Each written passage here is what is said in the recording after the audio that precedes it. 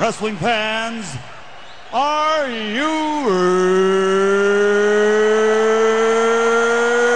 ready? For the thousands in attendance and the millions watching around the world, let's get ready to rumble! Stupid idiot. Shut your mouth, you thong-wearing fatty! Party's over, Grandpa. Kane was there! Kane was there too! Yeah! No enhancement needed. This ain't Monday Night Raw! This fight way! Is Wrestle Rant Radio.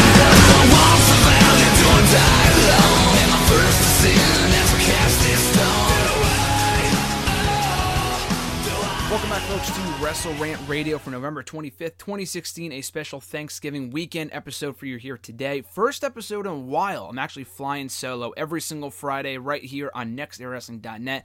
Tommy Sharp and I break down the world of wrestling, previewing and reviewing pay-per-views, Raw, SmackDown, NXT, and everything else in between. But of course, due to the holiday weekend, I'm not seeing him today, so I'm just flying solo here today. Actually, RJ was going to be joining me for the first time in 6 months here on the show. He got busy, hopefully at some point in the near future. He will be at WrestleMania 33 next spring, so maybe we could do a bit of a roundtable talking WrestleMania 33 as the show of shows draws near. But we're getting way ahead of ourselves here. We got Survivor Series from this past Sunday, Raw, SmackDown, NXT. Brief plug here before we go forward. I did talk about in full already NXT TakeOver Toronto, and an exceptional event. I've already watched it back once, watched it technically twice in the past week. It was that good of a show. Check it out now on YouTube. It's also right here on the website. Go to nextairwrestling.net, obviously, this very same website. Go to archives under radio shows. It's under miscellaneous. The NXT TakeOver Toronto review, a Wrestle Rant Radio extra. I figured by the time I did this show, 6 days after the fact, not that it would be old news, but it's been 6 days. My thoughts on it aren't as fresh, so I figured I would just put up a full-on review of the show, especially with Survivor Series and Raw, SmackDown, everything else going on right now. I figured it would be a lot to digest in one episode, a one-hour episode of Wrestle Rant Radio. So check that out on the YouTube channel. We are quickly nearing that 1,000 subscriber mark. So if you subscribe now, I greatly appreciate it. We're hoping to hit that subscriber mark, that huge major milestone by the end of 2016. So please check that out as soon as possible. And that is it, folks. Like I said, Wrestle Rant Radio every single Friday right here, only for you guys on nextairwrestling.net. You can check me out on the Twitter machine at WrestleRant, on Facebook as well at facebook.com/Graham.gsm.Matthews, and on YouTube, like I said, at youtube.com/C/GrahamGSM Matthews. So without further ado, we're talking Survivor Series here today. We're talking Raw. We're talking SmackDown. Maybe a little bit of NXT as well. Like I said, I already talked about TakeOver last weekend, but NXT from Wednesday night. Not much news in the way of what else is happening. I figured we're just talking about Survivor Series, Raw, SmackDown here today for the most part. No real groundbreaking announcements from what I can remember, but hopefully everyone had a great Thanksgiving or a great Thursday. If you're not from the U.S., that's fine too. But anyway, Survivor Series, the Thanksgiving Classic taking place on Sunday. We'll get right into it. November 20th, 2016. Better than last year, I think, is really the best way to sum up how this show was. From my expectations and how high they were going into the show, which is not a regular thing, I would say. I feel like we've had a lot of good pay-per-views this year, some decent pay-per-views, no real bad pay-per-views. I could not name you one terrible pay-per-view in 2016. We've had a lot of good ones, even WrestleMania 32, which I know a lot of people did not like. In my opinion, was not an awful pay-per-view. I guess for me, decent is a lot of people's terrible, but for me, it's not really that bad in my opinion. But anyway, Survivor Series on Sunday I thought was an alright show. I would say middle of the road at best, just because there was a lot of good stuff, so it's hard to give the show a thumbs down. But I did enjoy it on the whole and just being a really solid show. So at any rate, we kicked off the show. Prior to the actual show kicking off, it was a 6-hour event in total. Not really, actually, because we went off the air 20, 30, 40 minutes before it was supposed to end at 11 o'clock. They started at 7 for what I guess is now a regular thing going forward with 4-hour Big Four pay-per-views. So I guess all the Big Four shows are 4 hours long. Why? I have no idea. WrestleMania went like frickin' 5 hours. The Rumble is yet to be 4 hours. I have no idea why that pay-per-view needs to be longer than it already is. Just because the Rumble match is already an hour and the undercard is the undercard anyway. And then SummerSlam, and being there, it was a great time, an awesome experience, but 4 hours is just a really long time for anyone to digest anything, whether it be a show watching at home, being there in attendance. That's asking a lot of your viewers, especially now at a time in 2016 where, where people's attention span is as short and as brief as it is. To expect them to sit there for 5 hours and pay attention to every little thing that you're doing is asking a lot, especially of wrestling fans. I hate to say it, but especially of wrestling fans. So I thought this show, for me and Jason, we watched it on Monday. I did not watch it on Sunday. One of 3 pay-per-views in the past 3 years maybe that I did not watch live, but this one I did intentionally just because I was going to watch it with Jason on Monday, and I figured, you know what, if this show sucks, I really don't want to watch it twice, unlike TakeOver, which I did watch twice. But with Survivor Series, I just watched it once. We skipped over all the commercials and the filler and all that other shit, so... Anyway, Survivor Series on Sunday, kicking off with the kickoff show, the 2-hour kickoff show, which is absolutely unnecessary. No kickoff show needs to be an hour, let alone 2, which I thought was ridiculous. We did have 2 unadvertised matches, one being a 6-man tag team match with Rich Swann, TJ Perkins, and Noam Dar, defeating the trio of Tony Nese, Drew Gulak, and Arya Daivari. Pretty standard stuff. It was a good match, but it's the same... Now, I don't want to say trash, because like I said, it was a good match, but it's the same stuff that we see all the time from these guys. We've been seeing the same 6-man tag team matches for months, ever since they brought the division back to Raw 2 months ago, and I just got finished writing an article for Sportskeeda, went up today. 5 ways a WWE can improve the Cruiserweight division. One, the biggest way they can improve the division, in my opinion, is moving them to SmackDown, which they did not do on this show, which I'll get to a little bit later on.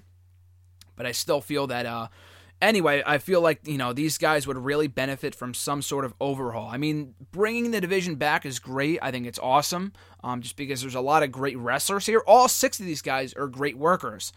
But putting them in 6-man tag team matches every single week, no one freaking cares because there's nothing in the line. And it's just a lot of flippity-doo-dahs, but we see that in every match anyway. So regardless, I thought it was a good match, served no purpose, but it was what it was. And it also built towards the triple threat number 1 contenders match, where the winner would earn a future, not even a future, but a WWE Cruiserweight Championship opportunity on next week's, or I guess this Tuesday's. I mean, technically next week, but in 4 days on the series premiere rather, of WWE 205 Live against the Brian Kendrick. So we'll get to that in the Raw review. But yeah, the babyfaces went over. Second kickoff match, Kane beat Luke Harper in a match that you could probably imagine was as boring as it sounds.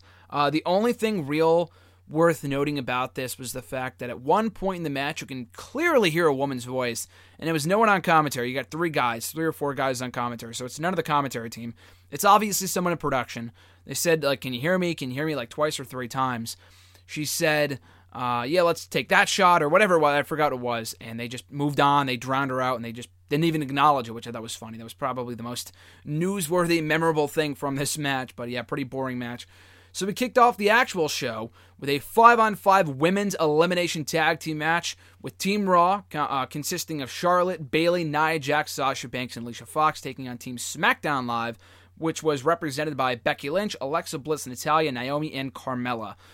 Really not that good of a match.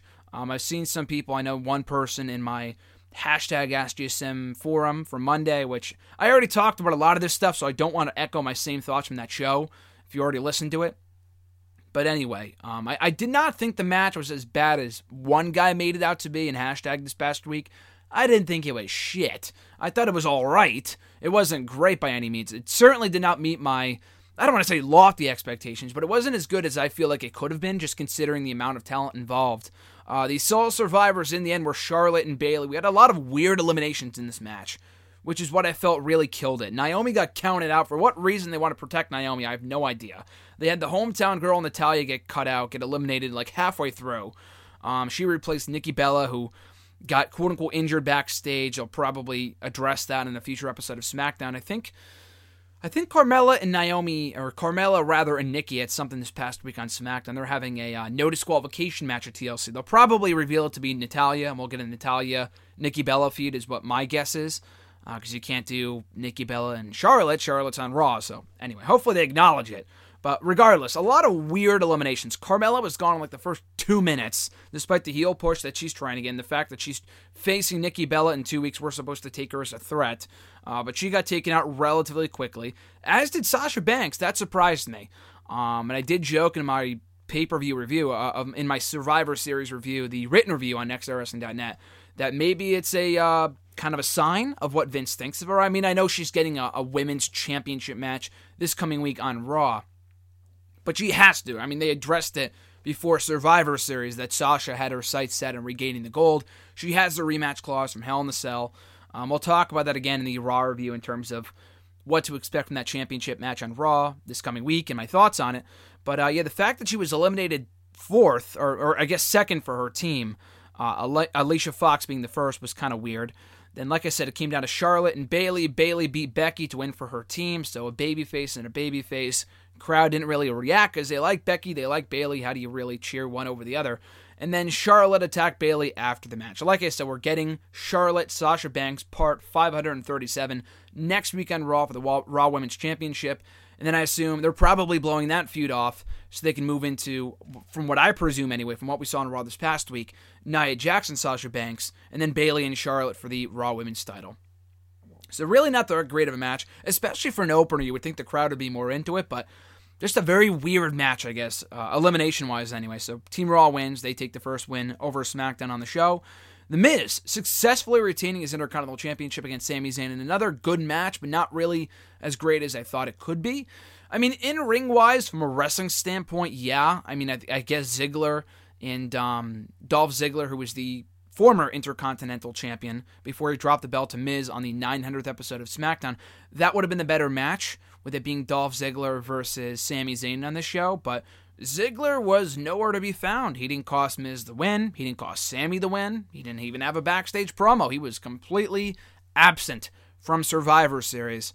The same guy who was the sole survivor in the main event 2 years ago was nowhere to be seen on this show. That's Dolph Ziggler for you. So anyway, I thought the match was good. I thought it told a better story than Ziggler and Zayn would have, just because you had that heel, that ultimate underdog versus nefarious heel dynamic. But the whole thing about it was that Miz was working over the legs of Sami Zayn. He had the figure four locked on. He had the figure four locked in on Sami Zayn at various points. Sami Zayn reversed it, and then in the end, the finish had absolutely nothing to do with Sami's legs at all. Maurice ringing the bell at ringside. You thought the match was over. Like, no one rang the bell, no one tapped out or whatever. I'm thinking, oh fuck, we're getting another Montreal Screwjob. We just got one literally 3 or 4 months ago at Payback with Charlotte and Natalya. They're doing another one. Not exactly. It was still along the same lines. You had to know they couldn't help themselves with their first pay-per-view since Breaking Point, which also ended with a Montreal Screwjob-esque finish back in September of 2009, which was also atrocious. But anyway, Maurice rings for the bell. Referee says the match is not over. No one tapped out. Sami Zayn gets distracted like the idiot that he is. Miz capitalizes with a skull-crushing finale for the victory. Or I think he rolled him up anyway. I think he rolled him up to retain the Intercontinental Championship. So I'm not mad that Miz won. I mean, Sami Zayn winning would have been cool, but keeping the belt on SmackDown is where it's at. I mean, we do not need 2 mid-card titles on Raw. It's not necessary. It's not necessary at all. A good match with just a lousy finish. I was just not a fan of that finish whatsoever. So from there, we get our second tag team elimination match, 10 on 10, when, thank God they went with this rule, when one member of each team was eliminated, that whole team would be gone. That's what I was hoping for going into the show. That's what they did 20 or 30 years ago when they did a match of this caliber during one of the first early installments. I remember watching it like a year or so ago, and it was actually pretty good. This match, not quite as good, but still all right. Better than the women's match, in my opinion. They got gradually better throughout the night, these Raw and SmackDown matches did. But anyway, Team Raw consisted of Cesaro and Sheamus, the Raw Tag Team Champions, The New Day, the Shining Stars of the Club, and Enzo and Cass. Enzo and Big Cass, rather, as Vince would love to point out and emphasize that Big Cass part. And then you have Team SmackDown consisting of the Usos, the SmackDown Tag Team Champions, Heath Slater and Rhino, American Alpha, the Hype Bros, and Breezango. Breezango was gone like that in literally like 10 seconds after Fandango got distracted, issuing out fashion alerts or fashion violations, whatever. Citations, whatever. And he was gone almost immediately at the hands of the New Day with a big ending. And then New Day was gone at the hands of the Usos with a super kick from, I think, both of the Usos on a Big E or whoever. Maybe on a Kofi. And they're gone. The New Day, the Raw Tag Team Champions, are the first team gone from Team Raw, which was pretty surprising. But I liked it. It was a swerve that, unlike the main event, hint, hint, that I liked because it was shocking. And not that it made sense, but I thought it was something different. Like, I don't think you needed to have New Day in there last, though, versus Cesaro and Sheamus. I still feel that at this point in time, anyway, with how much New Day has cooled down, New Day, or rather Cesaro is more over and more popular than any member of the New Day are, at this point in time, anyway. At least in my opinion, at least in Canada, that certainly proved to be the case.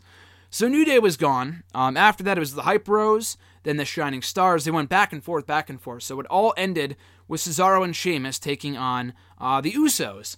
So I would have liked to have seen American Alpha get a longer run. I was kind of disappointed they got cut out early. I mean, I know they won the Tag Team Gauntlet #1 Contenders match on SmackDown 2 days later, but I still would have liked to have seen them have a stronger showing in this match just because they've been so underutilized ever since they got, promoted, which is no surprise, but they are on SmackDown, though. It's not like Raw, where the club feels almost ruined at this point, and Enzo and Cass kind of feel significantly cooler than they were a month ago.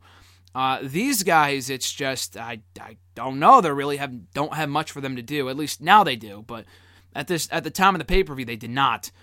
Anyway, Cesaro, it comes down to Cesaro and Sheamus, that was a tongue twister, against the Usos, and a really, really good, phenomenal, in my opinion, finishing sequence. That all four guys here really just clicked, had a great final few minutes. In the end, Cesaro and Sheamus scoring the victory, with Cesaro tapping out one of the Usos with the sharpshooter in Canada for the easy pop, and they win for Team Raw, which earned them a tag team title match on Raw the next night. So the match was all right. I thought the match was good, but it was really made great by that final few minutes with Cesaro, Sheamus, and the Usos.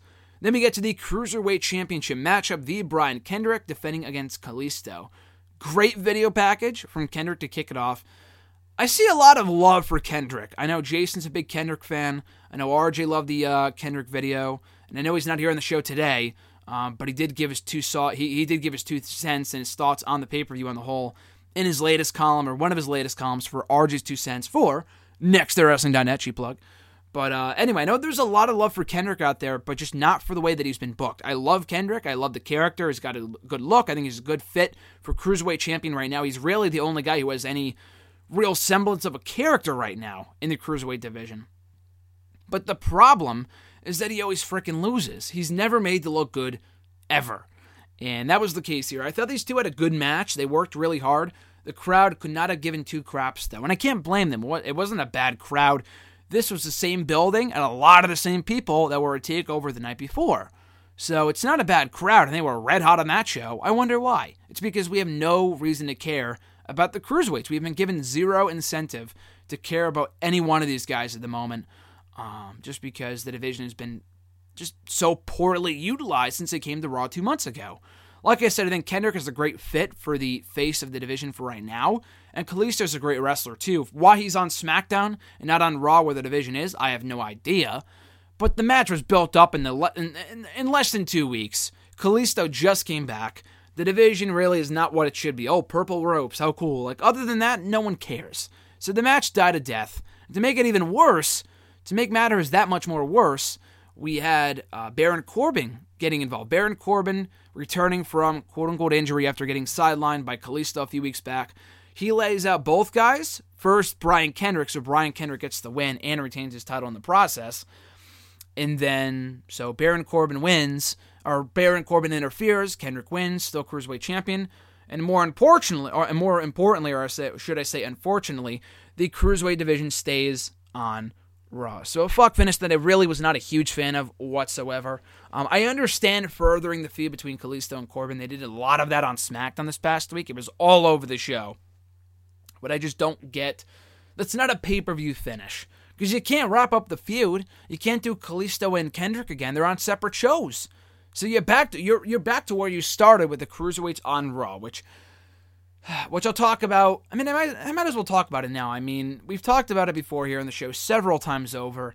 The presentation is all right. I'm not shitting on the presentation. It's just the fact that Raw has 3 hours, they have a lot of time to fill. They can give these guys longer matches and not the tired 5 minutes, 6-man tag team matches, the same garbage we see every single week.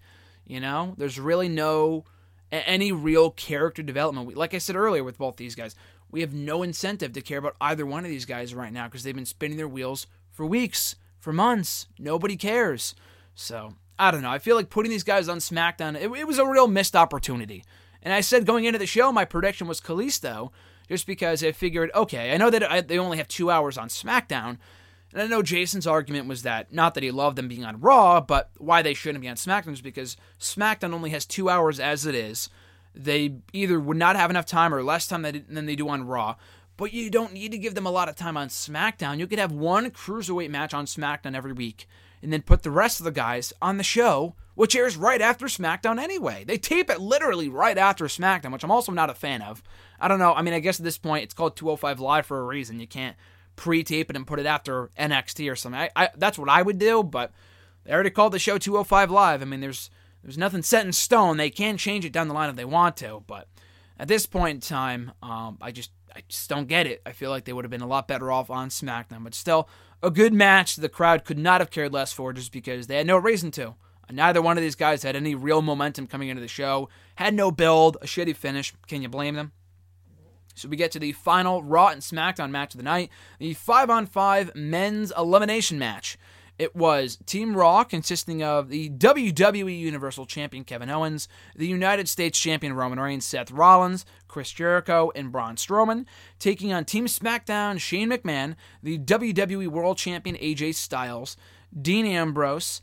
We had, why didn't I put the match result down here? I skipped from Kendrick to Goldberg and Lesnar, so I don't have the list of names in front of me. I'm going off memory.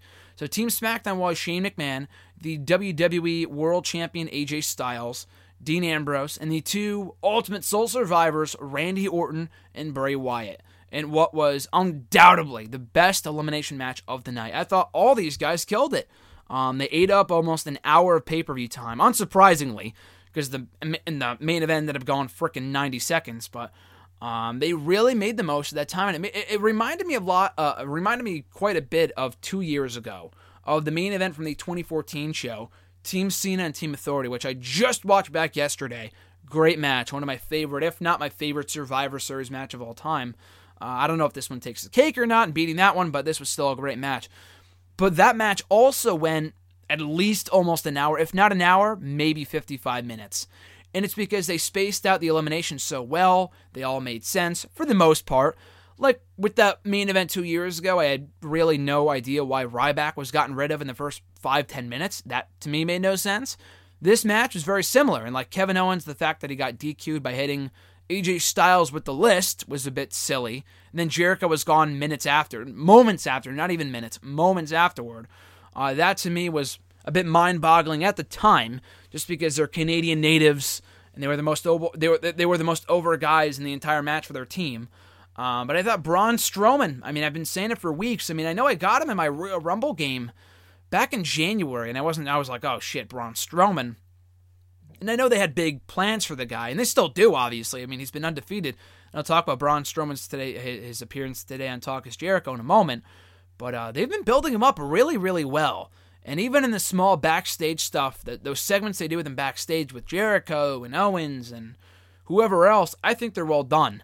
You don't need to give him a promo. You don't need to have him cut a promo for 10 minutes. It doesn't matter. He's not a talking. You don't need to hear him speak. His actions speak for him. And he's got the size. He's got a great look. The whole roar, that entrance music is whatever. But, and he's not a great wrestler. There was one point in the match where he almost killed AJ Styles, or at least it looked like it. I might be exaggerating, but he tossed AJ, picked him up, and he tossed him over the top rope, like backwards, and looked like AJ was scrambling for the ropes trying to save his own life. That was a bit scary, but other than that, I thought he had a great performance here, dominating most of the Team SmackDown, and then he took a flying elbow from Shane McMahon off the top rope through the commentator's table at ringside, and then before he can get in the ring, he's just standing there, and then you get a close-up of someone's hands holding onto Braun Strowman's feet. And it was James Ellsworth, who is the mascot for Team SmackDown. So he tries to outrun Braun Strowman. He's unsuccessful. I guess he fell down or something.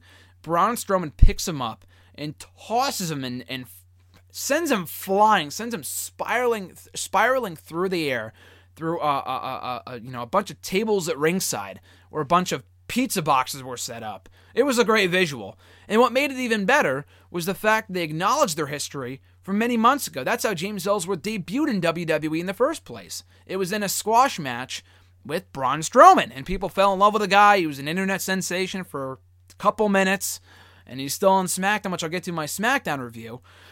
But that's how people came to know James Ellsworth, because he debuted in the match with Braun Strowman. So for him to play a factor in getting Strowman eliminated, I thought was great. That was really well done. They got rid of Ellsworth for the rest of the match by tossing him through those tables near the stage side. That was brilliant. And a lot of other little stuff about the match I really, really enjoyed. The Braun Strowman and Bray Wyatt stuff, which did not last long, admittedly, but it was still cool to see those two guys going at it, considering their history as Wyatt family members for almost a year. You had the Shield reunion. So Ambrose was the first one gone out of anybody, which was, again, a bit weird. I didn't hate it, but I thought it was a bit weird because everyone in the match is almost a star. I just thought it was strange just because he will be challenging for the WWE World Championship in a few weeks in the main event of TLC. Next Sunday, to be exact, and I'll talk about that at the end of the show. But even with Braun Strowman, who I'll talk about in a second. But anyway, so Dean Ambrose gets eliminated by Braun Strowman, who said today on Talk is Jericho that I know he's never been beaten, which does not surprise me. He has not done many singles matches. You know, I know he's faced a lot of jobbers, but other than that, he has not had many singles matches in his WWE career. Maybe one against Dean Ambrose, Sin Cara, Roman Reigns. I know they had one, an awful match like a year or so ago on Raw, which was absolutely terrible. He had a match against Big Show, I know, a couple months back at the start of the year.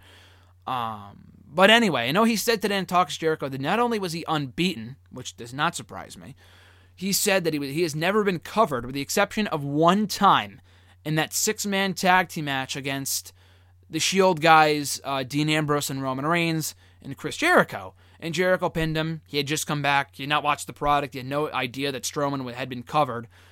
But, I mean, he would know better than anyone else whether he's been covered or not, but that, to me, just blows my mind. I would love to know if anyone else can find that out for me, whether he's telling the truth or not, and if that has happened. I feel like Roman had to have covered him at some point during their various matches, their 6-man tag team matches. I can't believe that. So, I don't know when he says cover like someone pinned him. That to me makes sense. But when he says cover him as in he's never been pinned before, not 1, 2, 3, but pinned, period. I find that very hard to believe, so I don't know if he's telling the truth or not. Like I said, he would know better than anyone else, but I would love to know whether that's factual or not. That'd be pretty crazy if it was. But anyway, so he gets eliminated, the first one for Team Raw, by James Ellsworth, as I already mentioned. Ambrose, the first one gone. So Ambrose comes back out when it's down to Roman Reigns and Seth Rollins representing Team Raw. And AJ Styles gets double-teamed, or triple-teamed, by Dean Ambrose, Roman, and Seth. And then as a result of that, we get a mini Shield reunion, which was incredible. Just incredible. I mean, the crowd went nuts. It was on the 4-year anniversary, not by day, but by event, of the Shield debuting in WWE. It was at Survivor Series 2012. They did that exact same move to Ryback, so it was pretty cool. They revisited that same spot. I thought it was pretty epic. So anyway, they take out AJ. Seth pins AJ. AJ's gone. It's down to Roman and Seth versus Bray Wyatt and Randy Wyatt as well. So I thought the final stretch of this match was also very, very good. Seth was gone by way of an RKO after an attempted frog splash. That was a great RKO. These guys have awesome chemistry, so that was no surprise. They pulled that off with perfection. Then it was down to Roman, Bray, and Randy. In the end, Roman attempted to overcome the odds and spear Bray Wyatt, but he missed and hit Randy instead. Or should I say Randy sacrificed himself.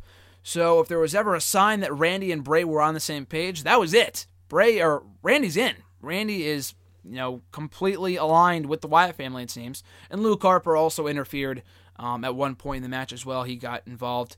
But Bray takes advantage after Roman accidentally spears Randy, hits him with Sister Abigail, pins Roman to win it for Team SmackDown Live. So not only am I happy that Team SmackDown Live won, but I'm a lot happier that Bray finally gets a big win. How many times have we said on the show, on #AskGSM, on Twitter, and articles, that Bray is a loser? I do not care what's next for the Wyatt family. But now, you know what? For the first time, and I want to say maybe at least a year or two, I care what's next for Bray Wyatt. You know, it looks like based off what we saw on SmackDown, he will be challenging for the SmackDown Tag Team titles at TLC with Randy. If they can beat American Alpha next week, which I imagine they will. But I'm excited. I think that's a great use of Bray Wyatt. I think this whole Randy thing has really turned out a lot better than people thought it would. When they were rivals, no one cared, and it was boring. But when they're allies, I feel like, I don't want to say they're money, but they are great, a lot better partners than they are opponents. And I thought it was really cool to see those two, the sole survivors in this match. And also congrats to Randy, who gave birth, not him specifically, but his wife, Kim, he had a daughter this past week, I think named Brooklyn Rose. I remember reading that name. I think her name is Brooklyn Rose. So congrats to Randy on the new addition to the Wyatt family. Excuse me, the family. So anyway, Bray Wyatt picking up the victory for the team I thought was great. I thought this whole match was really, really well done. Everyone shined here at one point or another. One of the best bouts of the year, I would say so. I would certainly put it in my... I don't think it's the best match of the year, but it's definitely in the running. Hopefully it gets a nomination. It gets a nod at the 2016 Slammy Awards, which mean nothing anyway. But for what it's worth, it was a very, very, very good match. A lot of things from this match I loved. What I did not love was the result of the main event, or at least the main event itself. Goldberg and Brock Lesnar. So I sounded off on this in a lot more ranting fashion than I'm about to do on Mondays, or rather Tuesdays, #AskGSM video. 3 days removed, 5 days removed from the pay-per-view itself, 3 days removed from that rant. I'm not going to sit here and repeat the same thoughts I gave on the finish as I did on Tuesday. I think it's pretty well documented at this point from my written reviews, from hashtag, from my tweets. I was not a fan. But here's the thing. If they did that exact same finish with, and I keep on going to Samoa Joe, because I heard Jason sent me a link to, I don't listen to Jim Cornette's podcast, but he sent me a link to an excerpt from Jim Cornette's podcast. Him and his co-host were talking about the finish of this match, a 12-minute excerpt from their show from this past week, talking about this finish. And it was recorded after Raw when Goldberg said he would be in the Rumble match, so they already had knowledge of that happening. And as I did as well when I recorded the hashtag on Tuesday, because I recorded it after Raw, obviously. And as they said too, and they make a great point, it really wasn't what they did. I mean, I would not have been as mad if it was, and it's not an internet thing, easy for me to say. It's not like, if it was AJ Styles, it'd be that much happier. AJ beating Brock Lesnar is a bit of a stretch, or quite a big of a stretch, considering how small he is, the size difference. A match I still want to see at some point, hopefully. But AJ beating Brock Lesnar is not going to happen. Especially now at this point, with Brock Lesnar being built up to be an absolute unstoppable beast for almost 3.5 years at this point. So it wasn't what happened, it was just who it happened with. Because I feel like Goldberg does not benefit at all. I mean, there are pros to this. This whole thing was not awful. It was not all awful. I mean, the shock value alone was huge. People popped. They went nuts. The crowd went crazy. I've never seen anything like this before. And yes, do I applaud WWE for doing something different? Absolutely. It's very rare do they go outside of their little comfort zone, go outside the box with match finishes. And that's exactly what this was. This was unlike anything we have ever seen in this company's history. I don't think we've ever seen a 90-second main event match before. And I'm not counting Money in the Bank cash-ins. I'm talking about heavily advertised main event matches we knew were happening between two of the biggest stars in the past 15, 20 years. And it went all of 86 seconds. Again, if it was, and this is what I was going to say before, Cornette was saying that, you know what, maybe it's their own fault, because there's no one on that roster, other than maybe Roman Reigns, that feels like he could beat Brock Lesnar. And Roman came pretty damn close at WrestleMania 31 in that main event, and thank God he wasn't the one to beat the one who put the 1 and 22-1 or 23-1 at this point, I guess. But anyway, Roman Reigns, other than Roman Reigns, there is no one who looks the part, that feels as special, remotely as special, as Brock Lesnar. That said, I gotta disagree. Maybe not on the main roster, but Samoa Joe, I think would have been a great fit. I mean, someone tweeted me this past week and said, well, he has no experience on the main roster. People don't know who he is. But that's the beauty of it. That's the beauty of it. People don't know who Samoa Joe is. They would never forget the name of Samoa Joe if in his first match he came in and beat the Beast in 86 freaking seconds. He would live on in history as the man who beat the One, who, as I said before, put the One in 21-1 back in 2014 at WrestleMania 30. And he looks the part. Samoa Joe is a badass. And even if you do take into account all of his history from TNA, from Ring of Honor, from NXT, how many times has this guy been beaten in NXT? Maybe 2 or 3 times? Only by 2 people. If I remember correctly, he's only been beaten twice by Balor at the TakeOver Dallas show and the TakeOver London show, as well as by Shinsuke at TakeOver Brooklyn too in August. But other than that, I don't think Joe has ever been beaten in one-on-one, or at least pinned one-on-one. So that's a big deal. Samoa Joe has been very much built up very, very, very well. And look at the people that he lost to. I mean, Finn Balor and Shinsuke Nakamura, 2 of the greatest wrestlers to ever come through NXT. So that in and of itself is pretty damn impressive. And he's a badass. He's been booked so well. Whether that will translate to the main roster remains to be seen, obviously. But Samoa Joe, I wrote a whole article about it on Monday, which was a bit outdated, because I wrote it before Brock lost and I thought he would win. Stupid me, that's my own fault. But he, to me, feels like it could be a real money match. Chris Jericho, who knows this business inside and out. Few people know better than Jericho when it comes to the business of wrestling. He said himself on a Talk is Jericho episode, an interview with Christian. It was like a live podcast at Caroline's in Brooklyn right before SummerSlam. They aired it on his podcast this past week. Or no, 2 weeks ago, I think. Check it out. It's on the feed if you go to the podcast app on your iPhone, whatever. But he did say that the real not last money match, but he was asked, who he liked in NXT, and he said Samoa Joe. And he said there's real money there for a Samoa Joe-Brock Lesnar match. And I said that years ago, but I feel like that was even before Samoa Joe came in and has got as hot as he has, in the past year and a half, winning the NXT Championship twice, beating Balor, being the first one to beat the Demon, and Shinsuke Nakamura. That's pretty damn impressive. Having beaten Rhino, Mojo Rawley, Eric Young, Sami Zayn, Baron Corbin, you name him, he's beaten them in NXT. So again, that in and of itself is pretty damn impressive. So, that was just one thing I wanted to touch upon that I did not get to all that much in hashtag. Other than that, my thoughts on the finish. I was not a fan. Another building up Goldberg. He's unstoppable. It's the same thing, the same squashes that he used to do in WCW. That's great. The entrance was epic. I'm not arguing that. I don't hate Goldberg. I'm a big Goldberg fan. I interviewed the guy on this very show a year ago yesterday, on the November 24th episode, 2015 of Wrestle Rant Radio. We talked about Brock Lesnar. We talked about him beating the Undertaker streak. And it was funny to ask him that, looking back on it now, with him saying who better to beat Brock Lesnar, who better to beat the Undertaker than Brock Lesnar, considering the fact that no one is more legit of an athlete than he is right now in WWE. And he's absolutely right. But is Goldberg that legit for a guy that has not wrestled in over a dozen years? That's arguable, And it'd be one thing if they were building up Goldberg to, lose to Roman Reigns or lose to... I hate to keep on using Samoa Joe as an example, but he's really the only one I feel like could benefit, and that would be seen as a real threat to any one of these guys, to either Lesnar or Goldberg.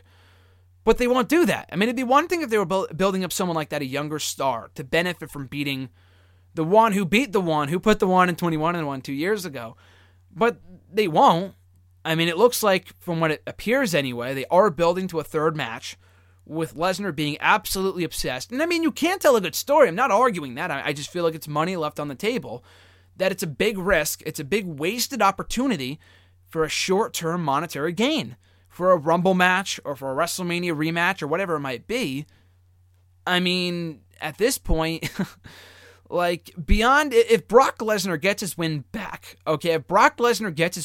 he's not going to be any more of a threat than he was before Survivor Series. If anything, he's less of a threat. Because Goldberg, at the end of the day, he's still 2-1 over Brock Lesnar. Unless they do another 5 more matches, which they absolutely should not do. But it's silly. It's just silly. So, I don't know. We'll see where this leads in the future. That kind of leads into Raw. Goldberg kicked off on Raw on Monday. He kicked off Raw on Monday night, saying that he will be a part of the 2017 Rumble match, which, as I said on Twitter, for as big of an issue as I had with that finish on Sunday night, I think is great that he's going to be in the Rumble match itself.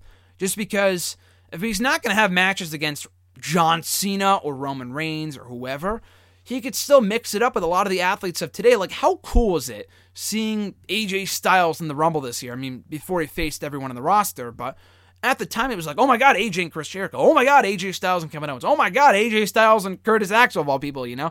It was cool just to see him in the same ring as all these elite athletes, all these dream matches that we thought of for years, and we finally got it in that Rumble match. With Goldberg, unlike AJ, in my opinion anyway, there's not as many dream matches. If we get Goldberg-Roman, great. That's what I want to see.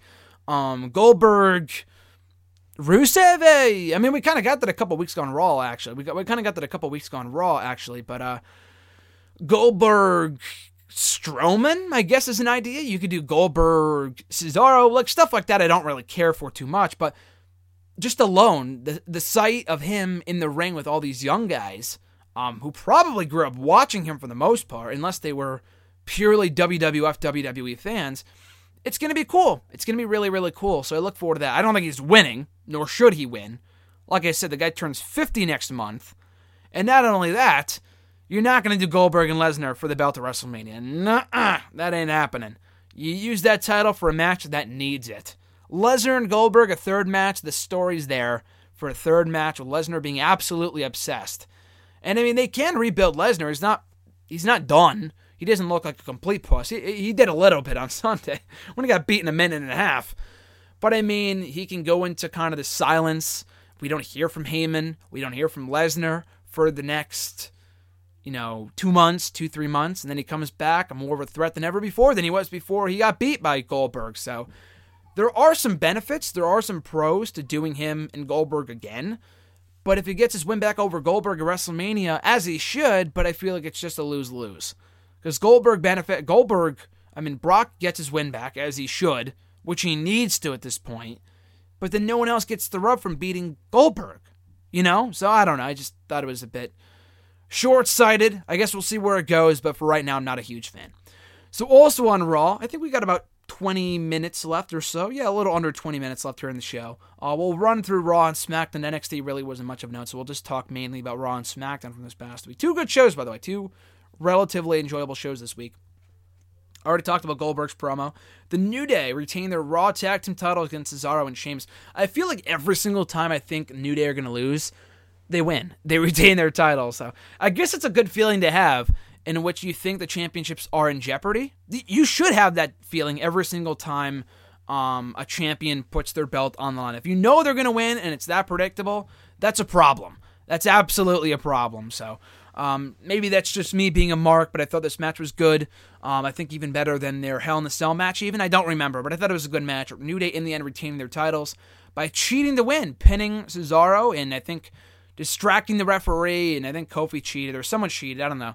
They kind of cheated, almost unintentionally, at Hell in the Cell. No one was really talking about that at the time. And they got booed then, too. I was there, and I heard them get booed. This was a bit louder. They were in Toronto, which is a hotter crowd, which is probably why. But the question in everyone's mind right now, are they turning New Day heel again? Which wouldn't be the worst thing, because they are better heels than they are baby faces, in my opinion. But they do sell a lot of merch as baby faces. They have the whole fucking cereal now. They sell T-shirts, Christmas shit. They got Christmas right around the corner. So I don't know. I guess they could turn him heel if they want to. It's not like, oh my God, look at all these matches they can now have with all the baby faces on the Raw side of the tag team division. Really, other than Enzo and Cass, what other tag team matches can you do? So I guess we'll see it, but I really don't care either way. But the big story here is that they did name drop Demolition before the bout. And for the first time on TV, I think all year, have the New Day mentioned Demolition in their record. They did mention the previous record that they broke of Kendrick and London and becoming the longest reigning WWE Tag Team Champions of all time. But if they want to become the longest reigning Tag Team Champions of all time, period, in WWE history, the World Tag Team titles are now defunct, but Tag Team Champions, period, of any tag titles this company's ever had, they need to hold the belts for another, I think, 2 or 3 weeks. I think it's the week of Roadblock that they break the record. If they hold the belts till Roadblock, they've already broken the record. So, and that's where I think they drop the belts. Next week, they do defend the titles against the Club. So it was weird. I'm glad Club beat Golden Truth, obviously. But it was weird that New Day seemed to have turned heel here, or at least teased turning heel, and now they're facing a heel tag team next week on the show, who they will be cheered against. If it was Enzo and Cass, that's one thing, but it was the Club, so I don't know. That was a bit weird, but anyway, it was a good match. We'll see where it goes. I hope they retain tomorrow, because you got this far. If you're not going to break the record, then what the fuck was the point of them having them beat the Club as many times as they did? They beat the New Day. They beat the Club like drums. How many times over the summer? At SummerSlam, on Raw, at Clash of Champions. They beat them every single goddamn week, and you wonder why no one cares about these guys, about the Club. Because they lose all the time. They've been doing better recently. They won an 8-man tag team match last week. They beat the Golden Truth this week. They won a Hell in a Cell. I know they beat the New Day in Raw at one point. So they've been doing pretty well for the most part over the past couple of weeks, or at least since Hell in a Cell. But they need more wins. They need a lot more wins, in my opinion, to be rebuilt up to a point where they can be taken seriously as champions, challengers, whatever. So I hope, if they want to hold off till Roadblock to give the belts to Enzo and Cass, the Club, or even, in my opinion, they can call up Revival. You have New Day beat the Club this week on Raw. You call up the New Day, or rather the Revival, right afterwards. And you can do the Revival and New Day at Roadblock. It might be a bit too soon, like, oh my god, they're winning the belts their first night in. But I think it's different with Revival, just because they are a heel tag team. Like with American Alpha, yes, it would have been foolish to crown them the inaugural SmackDown Tag Team Champions, because there is money there in them chasing the titles for a while longer, which is why I think they will lose on Tuesday to Bray Wyatt and Randy Orton, who they could eventually beat for the belts down the line. So I think that kind of writes itself. With the Revival, rather, they're a heel tag team. It's not that big of a difference. And they would get big heat, considering the New Day are still baby faces, hopefully. And if they are by Roadblock and Revival beats them, then they get big heat for not ending the record, but I don't want them to prevent New Day from breaking the record, but if they do beat New Day for the belts at Roadblock, you got a new heel tag team. You made 2 new stars in the Revival who are fucking awesome. Who I talked about my TakeOver Toronto review last week, one of the best bouts all year. Not only in NXT, but in the entire WWE. Between DIY and the Revival last Saturday. Just amazing stuff. So, we'll see what happens on Monday. After that, we had Rusev and Enzo Amore. Rusev quickly squashing Enzo. This match was born out of Enzo appearing naked backstage in front of Rusev's wife, Lana. Guarantee you that was a Vince-written segment. No question about it. Rusev wins in a minute. It looks like they're setting up Rusev and Big Cass for Roadblock. Whoop-de-doo. We had Cedric Alexander beating Ari Daivari. We got a promo from Daivari, which was a shocker. I think the first time we have ever heard anyone talk from the Cruiserweights on Raw other than Brian Kendrick, so that was a refreshing change of pace. In the ring, anyway. Now we have those awful acting backstage segments, but in the ring, I think Daivari was the first non-Brian Kendrick guy Cruiserweight to speak in a Raw ring. So that was cool. Alexander wins. He's the star. We had Seth Rollins interrupting Kevin Owens and Chris Jericho in an awesome segment on the highlight reel. They teased splitting up Owens and Jericho did, only to blame Roman Reigns for Team Raw losing at Survivor Series. That was pretty great. It's going to be a sad, sad day when they eventually do split up, which could be in the near future. And I kind of hope it is, just because I do want to get a match between them, /feud between them, going into the Rumble or WrestleMania, if we're lucky, if Jericho sticks around that long, and I don't think he will, but we'll see. He has yet to reveal when he's leaving. I mean, he did an interview a couple weeks ago saying that when he first came back, he agreed to stay through, I think, Extreme Rules or Payback or one of those shows, and then he agreed to stay till Battleground, and then till September, and then November, and now it's till like January, I don't know. So it's always constantly changing. He doesn't want to outright say, this is when I'm leaving, because he's always coming back and still, re-energizing his character, resurrecting his stagnant character, his persona, and really breathing new life into Y2J, the persona. So I think it's great. But anyway, this was awesome, setting the stage for the main event, the no disqualification main event between Seth Rollins and Kevin Owens for the WWE Universal Championship. Braun Strowman squashing Sami Zayn, giving him the beating of a lifetime. And Mick Foley was so comical. He said, "You know what, Sammy? We got to punish you for losing for Team Raw on Sunday by losing to The Miz," even though he was fucked over, mind you. Well, yeah, we got to punish you by putting you in the ring with Braun Strowman. And then he's the first one to come out and say, "Okay, stop the match. He's had enough." Like, really, Mick? Which is it? Do you want to punish the guy? Or are you on the same side and did you watch back the footage from Survivor Series while this one-sided beatdown was going on and realize that, oh my God, this was not Sammy's fault? That was a bit irksome. The match itself was good in putting over Strowman as a monster who, like I said earlier in my Survivor Series review, I'm really starting to like as a single star. Sasha Banks and Bayley beating Charlotte and Nia Jax, like I said earlier. It was confirmed in the pre-match promo from Banks and Charlotte. It is Banks and Charlotte for the 638th time, I believe it is, tomorrow night, or rather on Raw Monday night, for the Raw Women's Championship. I mean, the matches were always good, but you had the women main event Raw, okay? You had the main event Hell in the Cell, okay? And you put them inside Hell in the Cell, so you follow that up by doing a rematch on Raw. Like, I don't care. I'm ready for them to move past this feud, move on, give us something new. I just really don't care. Like, if Sasha wins back the belt, what a fucking joke. This belt means nothing. It means as much as the belt that I'm wearing around my waist right now. That is, and it's not a nice belt either. This is a pretty throwaway belt.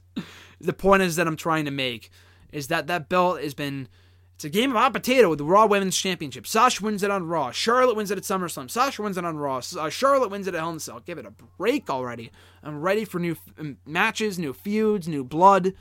And I'm hoping, and I think that's the direction they're heading. I am very confident that Charlotte will maintain her possession of the Raw Women's Championship on Raw this Monday.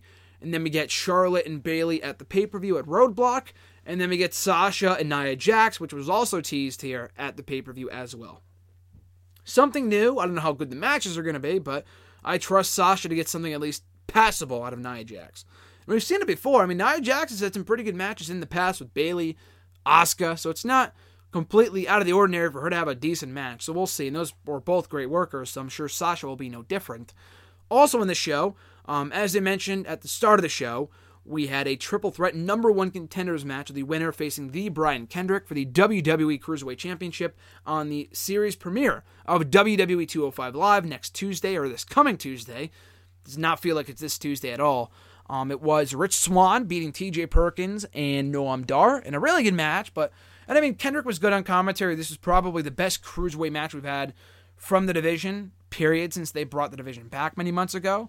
And hopefully with the new show debuting and they don't just care about it for a week and then they move on, I'm hoping it is this kind of a relationship where they can build feuds in both Raw and SmackDown.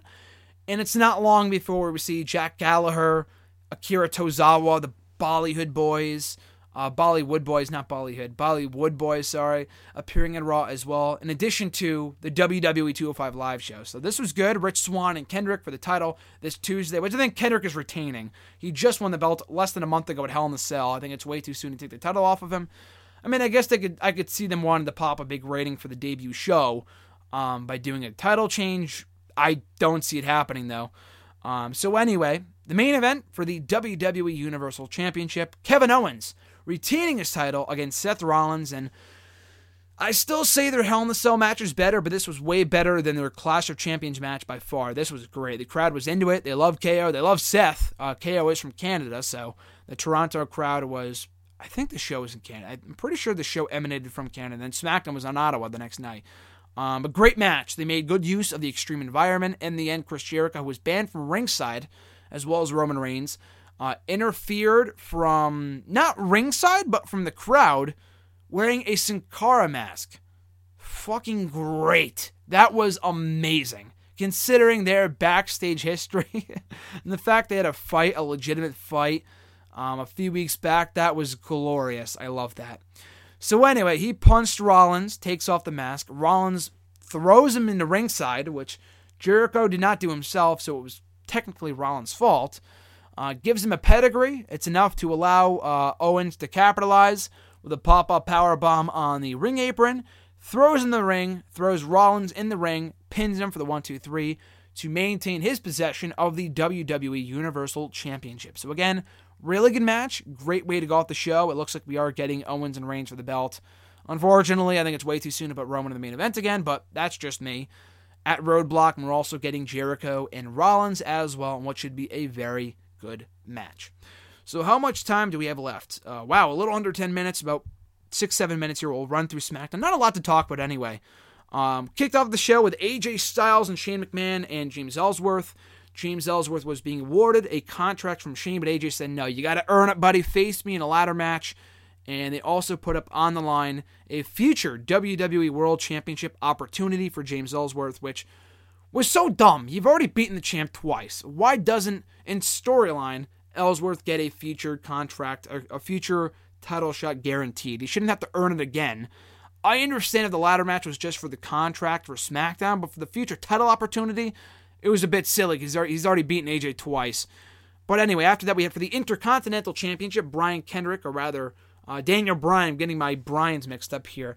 Daniel Bryan awarded Kalisto another title shot after losing at Survivor Series, but it wasn't his fault. So, unless other than, unlike Mick Foley, who punished Sami Zayn on Raw for losing to Team Raw, losing to The Miz at Survivor Series, Kalisto was not punished. He was rewarded in the form of another championship match against The Miz, who provided a victory, a V, for Team SmackDown on Sunday. So I thought that was pretty funny. I guess we know who the better GM is, or at least the more humane GM between Daniel Bryan and Mick Foley.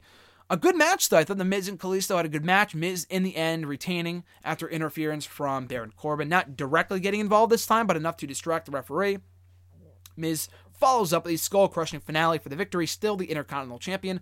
It was also announced that at TLC, it will be The Miz versus Dolph Ziggler in a ladder match for the Intercontinental Championship, exactly as I predicted a few weeks ago, so looking forward to that. And also Baron Corbin versus Kalisto in a chairs match, as announced on Talking Smack, so that should also be good. After that, we had a number one contenders tag team gauntlet, with the winners earning a future SmackDown tag team title shot at the TLC pay-per-view next Sunday. It was American Alpha beating over the Usos in the final fall, which was great, which we'll talk about in a moment. But the other teams consisted of Breezango, the Ascension, the Vaudevillains, and the Hype Bros, the usual prospects. The match was pretty throwaway up until those final few minutes of that American Alpha and the Usos killed it, which is no surprise. They have great chemistry together. They didn't really wrap up their feud decisively a few months back, so I thought this was kind of the American Alpha's way to get their win back, put that feud to rest once and for all. Maybe the Usos cost them the win next week against Randy and Bray, and then we get American Alpha versus the Usos. We already have 6 matches already announced for the pay-per-view, so maybe not, but I would not be opposed to that, to an American Alpha Usos match at TLC. Those guys always have great matches, great chemistry, so good match there. Right outcome, as I said, Randy Wyatt and Bray Wyatt next week versus the American Alpha for the tag team title match at Survivor, or at TLC rather, and you gotta have Bray and Randy win. I love American Alpha. They can always win the belts down the line. Bray and Randy and I don't think so anyway, won't be together for that much longer. And Bray has never held a championship, ever, in NXT, main roster, in the 4 months, 5 months, how many years he's been with the main roster, with WWE, period, he's never held the championship, which to me blows my mind. Other than FCW, I think, but in NXT, the rebranded NXT, and also the new main roster, Raw, SmackDown, whatever, he's never held the championship. So I hope Bray and Randy win, and then they go on to TLC to beat Slater and Rhino for the belts. I think they've had their run. It's time for a new set of champions, new set of stories. After that, Becky Lynch beating Natalya in Canada in a very good match. If you give the women time, they can have great matches. That, to me, is really a no-brainer. So good match. Also announced, Becky Lynch and Alexa Bliss one more time, no stipulation though, for the SmackDown Women's Championship at TLC in a few weeks. Baron Corbin versus Kane ended in a DQ after Kalisto got involved and attacked Baron, so Baron wins to be a DQ, and Kalisto lays him out afterwards after Corbin was also chokeslammed by, Kane chokeslammed Baron Corbin, And then after that, we get to the main event in a ladder match, as I said before. James Ellsworth versus AJ Styles. If Ellsworth won, he would not only earn himself a SmackDown Live contract, but a future WWE World Championship opportunity. The match was exactly what you thought it would be. Ellsworth wins, shockingly, and I say that sarcastically, again over AJ. He's beaten him 3 times. And the whole appeal to me of Ellsworth was the fact that he lost, not that he lost all the time, he has now won more matches in WWE than he has lost. That's his official win-loss record in this company. He lost one 6-man tag team match. He lost to Braun Strowman, the aforementioned debut match of his, back in July. But other than that, he's beaten AJ 3 times. By pinfall, in a ladder match, and by DQ. And he's probably going to have that title match, that World Championship match, next Tuesday on the show. At least I hope that he'll blow it off, get it the fuck over with. I mean, good for him for getting signed. He was legitimately signed to WWE, I think, in the past week or two. So congrats to him. But I just don't see what else you could do with him, after this angle runs its course. And in my opinion, it already has. I mean, the feud is between AJ and Dean. But really, the feud is between James and AJ. Why aren't we getting James and, why aren't we getting Ellsworth and Styles in a TLC match? Not that I want to see that, but in storyline, that's the feud they're pushing, not Ambrose and Styles. I mean, the match is going to be great, but why would I want to see that if they're on SmackDown anyway? They promote AJ and Dean at the pay-per-views, but never on SmackDown, so I don't know. I think it's just a bit lopsided, a bit, haphazardly booking between Ellsworth, Styles, and Dean Ambrose. RJ did say, when he said he couldn't make the show earlier, when he texted me, he did say he wanted me to relay his thoughts on James Ellsworth, and that he's not a fan. He said he's shit or something. So I can actually pull up the text right now. He did say something along the lines of, I'm going to pull it up right now. What the hell did he say? He said, I ain't going to make it today, just to reiterate how I don't like James Ellsworth. This is what RJ texted me a couple hours ago before I started recording the show. But, and he agrees. I mean, I don't hate the storyline. I don't hate James Ellsworth, but the story is getting old. It's like, what else can you do with this guy beyond this one angle? So, I don't know. We'll see where it goes. AJ's got to retain the title, but he's looking like a schmuck as champion for having lost to a no-chin jobber now 3 times before he goes into a TLC main event against Dean Ambrose, which is kind of ridiculous. But on the whole, though, I enjoyed SmackDown. Good show. NXT was all right. Mostly a recap for TakeOver Toronto. Don't watch the highlights. Watch the whole show. TakeOver, like I said, cheap plug, as I said, at the start of the hour, at the top of the hour. It was just phenomenal, and I did do a full-on review of the show right here on the website and also on YouTube. Same audio, just 2 different places.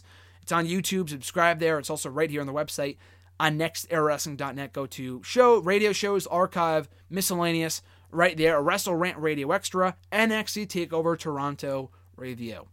But NXT this week looked like Rich Swann and Koana, I don't know how you pronounce his name, Koana Reeves, who is the former Noah Paches, I think his name was, went to a no contest after Sanity got involved and beat up both guys.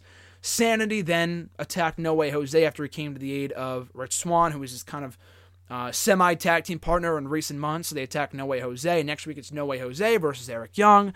And in the main event, it was Ember Moon, Liv Morgan, and Aaliyah beating Bayley Kay, Peyton Royce, and Daria Berenato in a pretty sloppy 6-woman tag team match by Ember Moon. Shine as always. Good win for her. She was most over out of anybody. Aaliyah is from Canada, so she got a decent pop. A bigger pop than Liv Morgan, which was pretty funny. And also in next week's show, we are getting the premiere appearance of Samoa Joe since winning back the NXT Championship at TakeOver, which I cannot wait for. Also in the NXT front, news-wise here, we are getting Samoa Joe and Shinsuke Nakamura one more time, or at least another time, for a third time in Japan, the rubber match for the NXT Championship, which to me screams that Nakamura is winning back the belt, and it makes sense why they took the title off of him at in Canada, which is fine. I mean, if they wanted to hand Nakamura's first defeat, that makes sense. At the hands of Samoa Joe, it makes perfect sense, so I had really no issue with that, to breathe new life into the feud. And then they can have another match at TakeOver Orlando. I know a lot of people probably aren't a fan of that, but Joe can lose that. Make it a stepperoo. Add a little stepperoo on there. Tables match, steel cage, last man standing. Preferably something we have not seen in NXT before. We've seen steel cage for the first time. We've seen ladder match a few times. We always get 2 out of 3 count falls. Give us like a last man standing match, or a submission match, or a falls count anywhere match, or something along those lines from Joe and Nakamura in Orlando. Nakamura wins, retains the title after winning it back in Japan in a couple weeks. And then Joe gets called up the next night in the Rumble. That's how I would book it. So that's it, guys. And that about does. Let me look at the hour here. Oh, yes, we have since surpassed the hour mark for Wrestle Rant Radio here today. So as always, thank you for checking out the show. Greatly appreciate it. Check out new episodes of Next Era Wrestling every single week right here. Did I say Next Era Wrestling? Of Wrestle Rant Radio, sorry, right here on nextEraWrestling.net. I'm looking at the plugs right now on my document, on my sheet here. Also, another cheap plug, be sure to check out my exclusive interviews with 2 stars from Ring of Honor promoting Final Battle next Friday. We're 1 week away from Ring of Honor's, I believe, WrestleMania-esque event. I'm talking to 2 top Ring of Honor stars. this coming weekend, actually one tomorrow and one Monday. And that article should be up on Bleacher Report, and the audio of said interviews with both stars won't be up in the next few weeks here on the show, but probably after the fact.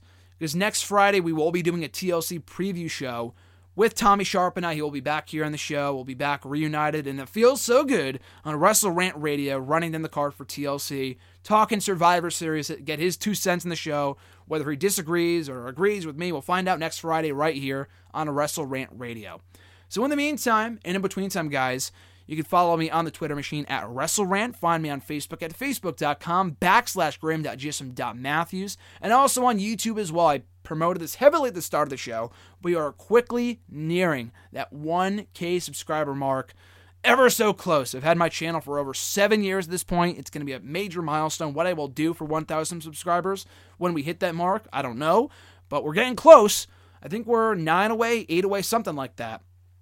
The last time I checked yesterday on Thanksgiving. So if we can hit that mark before the end of 2016, I will be forever grateful to you guys. So subscribe now at youtube.com/C/Graham GSM Matthews. So with all that being said, guys, as I said earlier, one more episode to go of Wrestle Rant Radio, or many more episodes to go, not one more, but several more to go of Wrestle Rant Radio in the month, or rather the year of 2016, before we wrap it up. Call it a year on Wrestle Rant Radio. And I think this is the last show before I put on, and I have not officially announced this yet, but the 2016 WWE NXT Year in Review Awards are coming back for I think the 4th straight year. And we'll announce the winners of the polls right here on the show on the final episode of 2016. But the polls should be back up and running this next Thursday. I think December 1st is when the polls will be up again. Or maybe Friday, we'll see, whatever I decide on. But keep an eye out for that on these social media links, and I'll be talking all about that in the days and weeks to come. So with all of that being said, guys, I'll let you go. Enjoy the rest of your holiday weekend, or just have a great weekend in general if you're not from the U.S. I'm Graham GSM Matthews, and I'll catch you fine folks down the road.